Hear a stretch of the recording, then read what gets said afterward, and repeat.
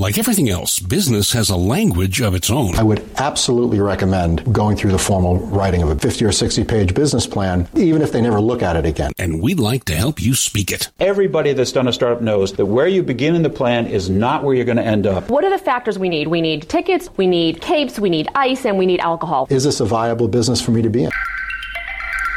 This is The Language of Business, a weekly podcast designed to inform and inspire entrepreneurs and anyone thinking about a startup. Learn about strategies that work and strategies that don't work. I'm executive producer Don Kelly. Our host is Greg Stoller, Harvard MBA and senior lecturer at Boston University Questrom School of Business. On this episode of The Language of Business, what does it take to put together a 50-page business plan? But first, you get an idea. What's next? Here's our host, Greg Stoller. Thanks, Don. Some entrepreneurs spend a great amount of time developing their plan, while others go for the back of a napkin approach. Which one is best? Today, we will be exploring the pros and cons of both. Our first guest tells us how. I'd like to welcome Tony Solomons into the studio. Hi, Greg. Tell me about your current business and what you do for a living. Ideal Marketing Group is a direct import consulting firm. We provide international trade assistance to American companies seeking to do business overseas. This is the third iteration of what began as a family business. The first one was a manufacturer's representative firm based in Chestnut Hill. The second one was a startup based in London. And this one is entirely my own, also a startup. And you mentioned that you have a lot of international interest. Where are some of the geographies that you do business in? We do a lot of business in China, but also Hong Kong. We do business in Taiwan, Japan, Thailand, Indonesia, the Philippines. And what element of the process do you get involved with? Obviously, you're not manufacturing the products, but you said you were assisting and advising your clients. We serve as our clients' outsourced import department, if you will. So for our clients importing products from third-party distributors, we help them shorten the supply chain by showing them how to import directly themselves, and we provide the facility within our offices in Boston and in Hong Kong to do all the documentation, all the shipment tracking, all the order flow management, merchandising, packaging. It's really a turnkey end-to-end process. And what would you say is the biggest business challenge that you're facing right now? The biggest challenge is finding the right people. We're a small business. We've got a limited number of personnel, and there are no passengers. Everyone provides a vital and important service, and often those are very specific functions. We believe in hiring smart, talented people who have a strong work ethic, who are able to work independently and think creatively, and we believe in incentivizing them properly and creating a plan with specific objectives and specific measurement benchmarks, and then giving them the tools and resources they need and getting out of the way and letting them do their work. So use the word plan. The focus of this segment is on to what extent companies are using traditional business plans. We've both, I'm sure, run into in our respective careers your 50-page, neatly laser-printed business plan.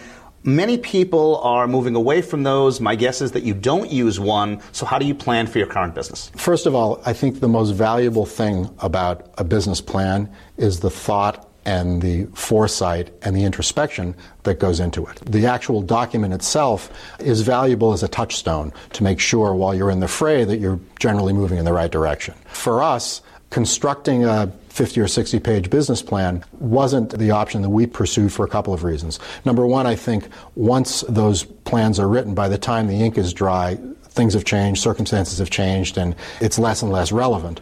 I have this problem with white papers in general, and that is that they get put on a shelf and they don't get read. You mentioned you had offices locally, also in Hong Kong. Do you have weekly conference calls? Do you have regular planning reviews, either every month, every quarter? Help us understand that process. We have a formal weekly meeting in our office here where we review not only basic operational things and how situations were handled, how outstanding matters are to be handled, but on a broader sense, we share information relating to the marketplace, relating to competition, relating to regulatory changes that affect our business, and we continually refine our plans and objectives based on these new inputs. Do you come up with specific metrics for the people you're hiring, or do you do it at the company level? We do both. At the company level, we set specific performance targets. Usually it's done by product line or product segment. And at the individual level, the performance targets are set in conjunction with each employee based on the objectives for that particular function. And how do you deal with products or employees who haven't met that target at the end of each reporting period? With both of those examples, you look at the reasons why it didn't happen the way you expected it to. And in business, if there's one thing that's guaranteed, it's that things aren't going to turn out exactly the way that you thought they would, both on the plus and the minus side. We take those inputs as well, which occurred after the original plan was put in place, and we decide if going forward it's something that's within our control or it's not within our control. And certainly if it's without our control, then there's no repercussions, obviously. Of course. But if it's something that's within our control, we take steps to fix it. You mentioned that you do a lot of work in the Far East. I'm assuming one of those countries is going to be China. Yep. China has gone through a massive positive reform over the past 20 years. In Chinese, it's called 改革开放, which is reform and open market approach. Help me understand, in lieu of a formal business plan, how a lot of your planning processes work in China. Basically, they work the same way they work here. On the one hand, you can make a very powerful case for using formal business plans in China. And one of the main reasons for that is that culturally, Chinese people are very literal people. Having a formalized document to refer to is very, very useful in ensuring that things go along according to plan. For us, because of the size of our organization, because the people within our organization are highly experienced at what they do, it works better for us to do this verbally and on a personal level. Our plan, as it were, is a living, breathing document, and it's constantly being modified and improved by the new inputs of information. But how do you then sort of process the effects of exogenous factors in the sense that all of a sudden the laws have changed? For example, in the Guangzhou region, which is the southern part of China, north of Hong Kong, minimum wages have increased by 20% out of nowhere. You have the government that is going to be favoring certain sectors for investment. How do you, either in lieu of a formal business plan or even informal business plan, factor those changes into running a living, breathing business? Those are the inputs, precisely the types of inputs that I'm talking about. If, for example, minimum wage increases result in an increase in labor costs, if something's going to impact the cost of your product, then it obviously is going to have some knock-on effect to the overall sales of that product and obviously the profitability of that product. So you have to work that back into your estimates of your sales plan and possibly your marketing plan too. What one or two pieces of advice would you have, not only in terms of business planning, but also the use or lack thereof of a formal written business plan?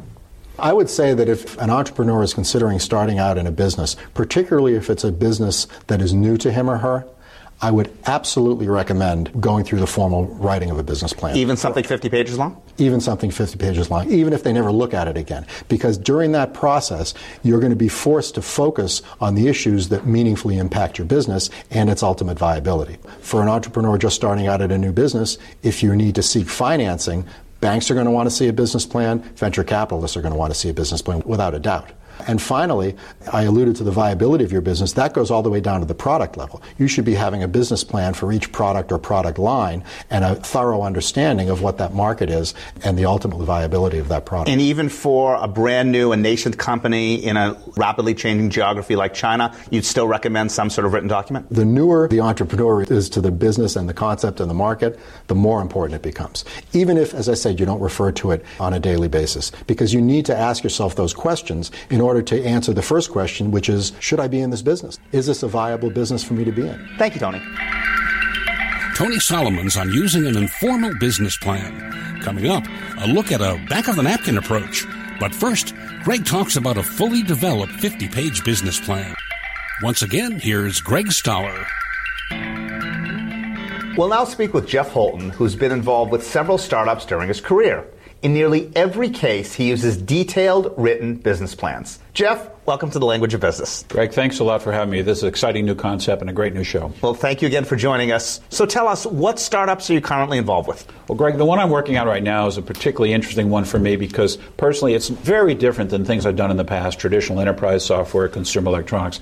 This one's about my passion for the outdoors and photography and all the exciting changes that have happened in digital photography, digital editing, digital printmaking, trying to create a fine art print that really harkens much more back to the traditional watercolor sporting artists. What I'm trying to do is I came back from Montana and several trips with a lot of photography that I looked at and said, this is pretty interesting, but it's not different. And if I wanted to make it commercial, I had to become a different identity, a different brand. And I started looking around my walls and noticing all of these artists that I collected. And these were the traditional artists working in watercolor. I suddenly thought, if I could use this new digital technology to fuse what they were doing and the look and the feel with what I was doing, that could be pretty interesting. And that's what I'm trying. So let's talk about the planning for a second. At the very beginning of the startup phase, 6 to 8 months before you go live, tell us piece by piece, how the planning actually works. I've always found written plans to be incredibly important, especially when you're working in a team environment, because the art of business, as my friend Guy Kawasaki's new book talks about, the art of the start, it's really about the nexus of what we think we know and what we don't know.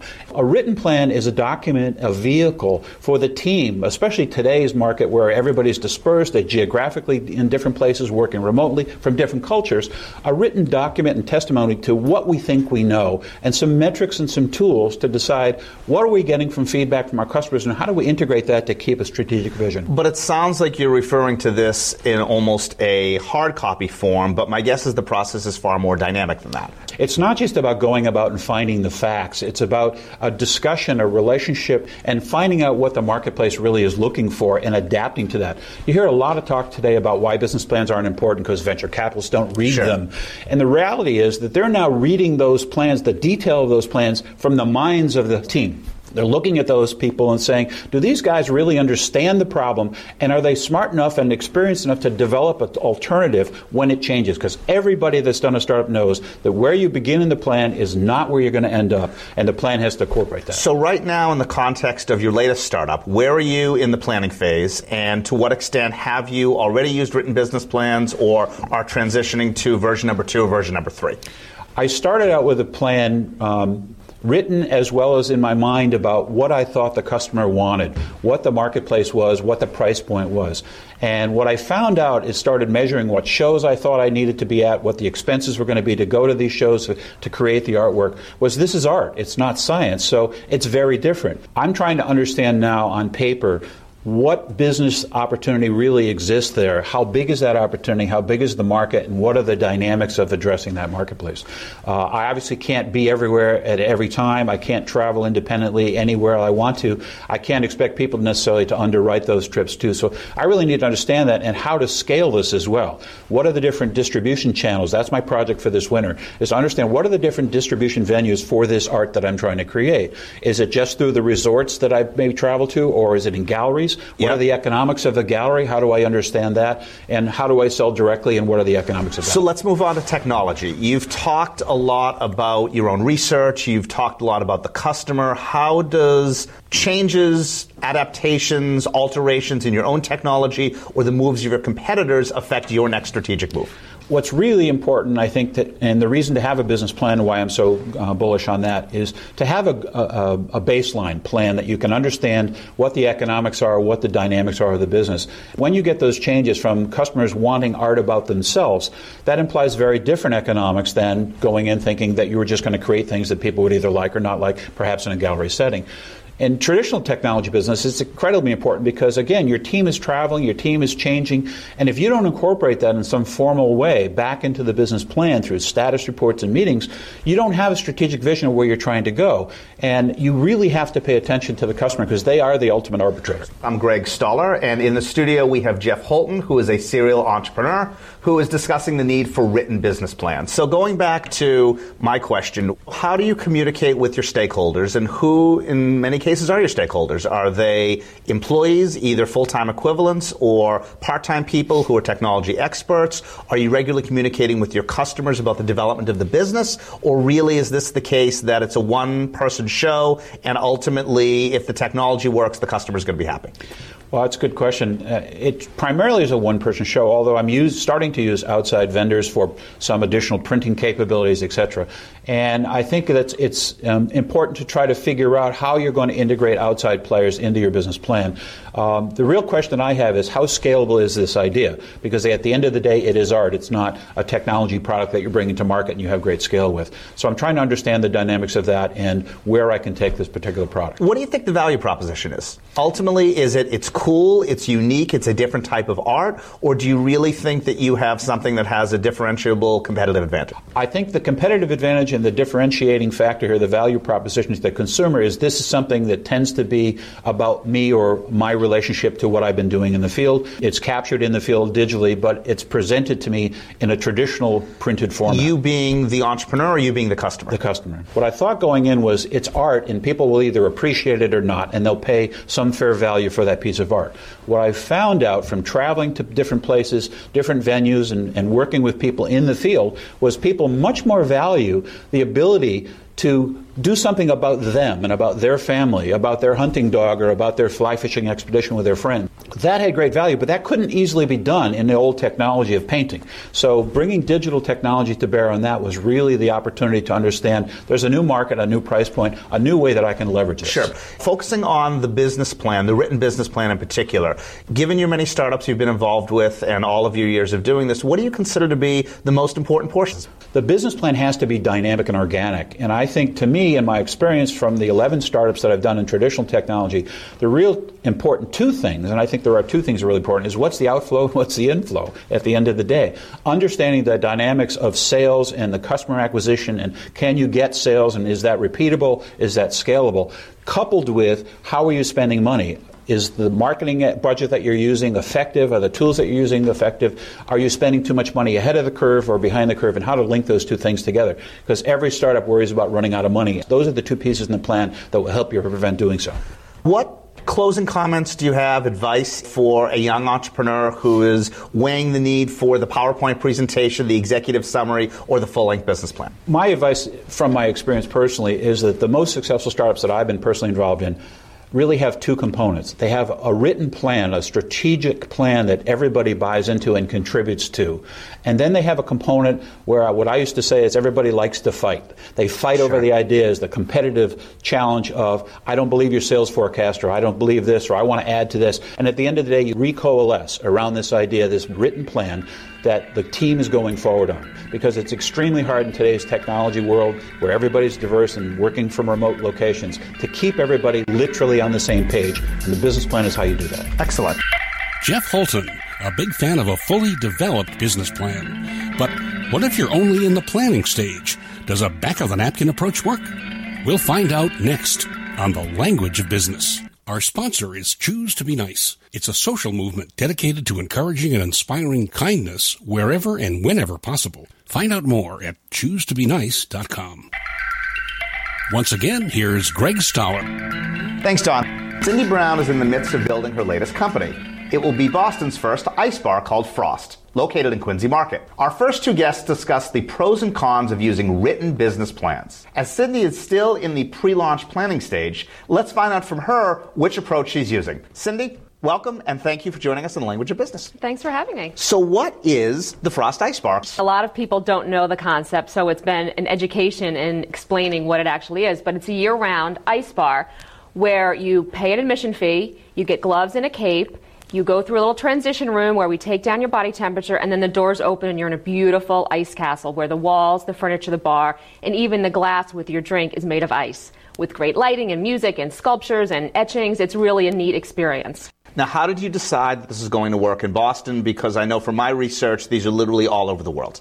They are. They're mostly in Europe and Canada, and not so much in the U.S. yet. But my previous job at Boston Duck Tours led me to a lot of discussion and a lot of inside information on what the market will take, what the market wants, what the market needs. And once we started talking about Frost Ice Bar and knowing what we know from Boston Duck Tours, we thought it was a great product, and Boston needed something new and fun. And, you know, the alcohol kind of brings a new market into that 20 to 40-year-old that is really looking for something to do that's fun. Now, you mentioned that Boston Duck was your former job. Is there going to be any connection between Boston Duck and Frost? Yeah, actually, I shouldn't have said former. It's still my job as well. I'll be CEO of both companies. Duck Tours has been around for 19 years, so that's really much farther in the process. But I'll be doing a lot of the startup, and Boston Duck Tours is actually an investor in Frost Ice Bar. So there's a lot of synergies financially as well as marketing, IT, sales. There's going to be a lot of overlap with respect to how the businesses operate. So is it going to be a cross-licensing approach in the sense you're going to give plugs for Boston Duck at the Ice Bar, and then you're going to give plugs for the Ice Bar during Boston Duck Tours? There might be a sculpture or two of a duck boat in the Ice Bar, and there'll certainly be a mention when we go by, but there are a lot of synergies, so it makes sense to put them together and take the strengths of each product with the others. Is there going to be anything different about the Frost Ice Bar concept in Boston that there would be all over the world? We believe it's going to be the largest in the world. Space. Largest in terms of customer counts or largest in terms of square footage or both? Square footage and hopefully customer counts. That will come once we open and we prove through, but it's about 1,600 square feet, so it's rather large compared to other ones that are, again, primarily in Canada and Europe. So the focus of this segment is focuses on the business planning process. Obviously, you're in the midst of planning right now. Help us to understand, how do you communicate with your management team on a regular basis? Is it in person? Is it over the phone? Is it via email, or some combination of the three? It's every single thing, and probably more. I think we talk in dreams sometimes because we'll wake up the next morning with similar ideas. It's weekly conference calls, it's bi-weekly meetings, and then subcategories of our team will meet on particular objects. So if someone's talking about finance, I'm not in that. I'll work with operations or marketing, and it gives everyone an opportunity to meet with people that are on their little sub-team, but it doesn't take the time of everyone's other time, because otherwise we'd be in meetings all day trying to get every single thing covered with every member of the team. In the media recently, there's been a discussion and a debate of not allowing the people to work remotely. Is that there's something to be said for face-to-face communication, etc. How does that factor into your planning right now? It has to be remote at this point. We have a lot of different team members that have full-time jobs, so they're doing that during the day. A lot of our meetings are 6 to 9 at night. There are conference calls at 7 o'clock at night. And then what we need to do during the business day, we leave our current jobs and go and do that in person. But it really has to happen remotely at this point, because for a long time we didn't even have the space, so everything was on the phone and via email. It's been critical. Now, you said strategically one is going to be an extension of the other, and you're going to use it for cross-marketing purposes. Are people's jobs going to be an extension of each other the same way that you're going to be the general manager of both? There are a few crossover employees. We've got our marketing director, Boston Duck Tours, is helping with the marketing. Our IT person's helping with IT. But for the most part, we're keeping it very separate. There are some synergies as far as the quality of person that we want and the feel of that person. But in the end, I think it'll be totally separate employees aside from the upper level management, where we really don't have a budget for a full-time marketing director at this point. Prevailing wisdom indicates that whom you raise money from is more important than the funds themselves. Are any of the investors the same? Are you trying to tap into their knowledge base as well? Actually, we do have a lot of overlap on the investors, both within Boston Duck Tours and outside ones. But it really does help because we've learned a lot from them, and they have a level of confidence from their experience with Boston Duck Tours. So it was an easy ask, as easy as an ask can be. I mean, not easy, but we had a proven track record from Boston Duck Tours. So when we approached investors, they said, well, you've done a great job with this investment. I'm willing to take a risk on that one. It makes perfect sense. I'm Greg Stoller. We're talking with Cindy Brown, who's about to open Boston's first ice bar called Frost in Quincy Market. Even in the planning stages, she is a big supporter of using written business plans. So help us understand where you are in the planning stage vis-a-vis written business plans. The business plan that we started with was very general, and what we found is a lot of it was concrete and able to transfer to actually opening the business. And other areas we found didn't necessarily have the same translation, whether it was the actual location, the actual size, the number of dollars we had to raise. So some of it really was a great place to start, but we found once we get into it, there are a lot more issues that arise that you didn't think of early on, or you didn't have the resources to determine. And this is exactly what I'd love to discuss a little bit more in depth. What have you done with the existing written business plan? Have you revised it in written form? Have you then taken the marketing portion and given it to the marketing people, and now they've written a full marketing plan? Help us understand how you're proceeding in terms of the strategic planning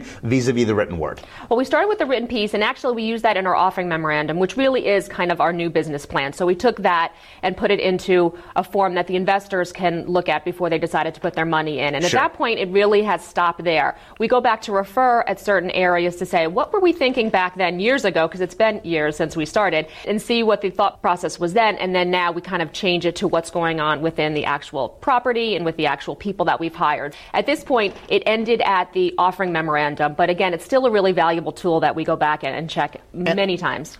And how do you process changes in the competition, what's happening in the local economy, the statewide economy, et cetera? Does that factor into your calculus at all? We've played with our numbers of projections of guests based upon what the location was we finally ended up with, what the feel is in the tourism industry, and luckily with Boston Duck Tours experience, we can feed through and say, this is how we're doing in our business, this should translate over. So knowing the industry and being a player in the Boston hospitality industry is really important, because I know what conventions are coming up, I know what things are coming on the horizon with tourism, marketing, and it really gives me more confidence in our product more than anything else. Talk to us about what you think is happening in terms of staffing level. Do you think that your value proposition outside of the location and outside of the wow concept is going to be the quality of your employees or the quality of the value proposition to the customer? The analog being that Boston Duck is so unique because each of your duck boat captains has a different personality and they're able to really make the customers feel like they're getting a one-off experience. Is that going to be the same with Frost Ice Bar?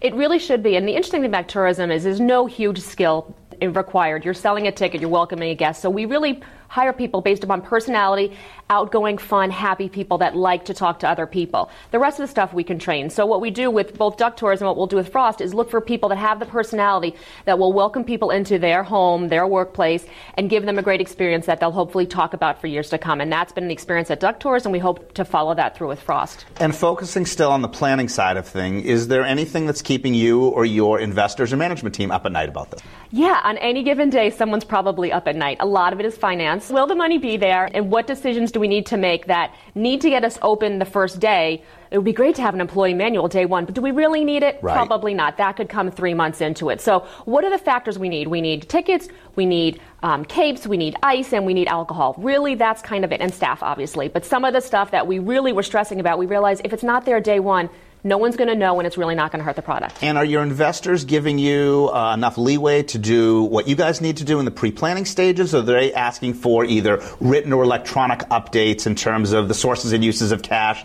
how that cash has been used, or where you are in terms of implementing the strategy? Luckily, our investors are very friendly, and they have not really asked for much. We talk to them socially more so than written updates. We do written updates every couple of months, but more so when you see someone, you tell them what's going on. I think they're completely confident in the product, and they've been very accommodating for what we need to do throughout the whole process. Excellent. Thank you, Cindy. That was terrific, and we sincerely wish you the best of luck. Thanks, Greg. In retrospect, Frost Bar was not a success. In an upcoming podcast, Cindy Brown will tell us what went wrong and how she's made Boston Duck Tours a best-in-the-nation success, despite some big challenges. And that's our episode this week. You can find links to all the people and companies we've interviewed on the show notes. We now have downloads in 55 countries. The latest is Tunisia. Welcome aboard, and thanks for the support. If you subscribe and leave a rating on Apple Podcasts, it'll be a huge help.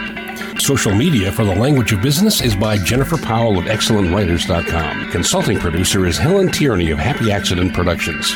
Audio editing and voiceover by yours truly.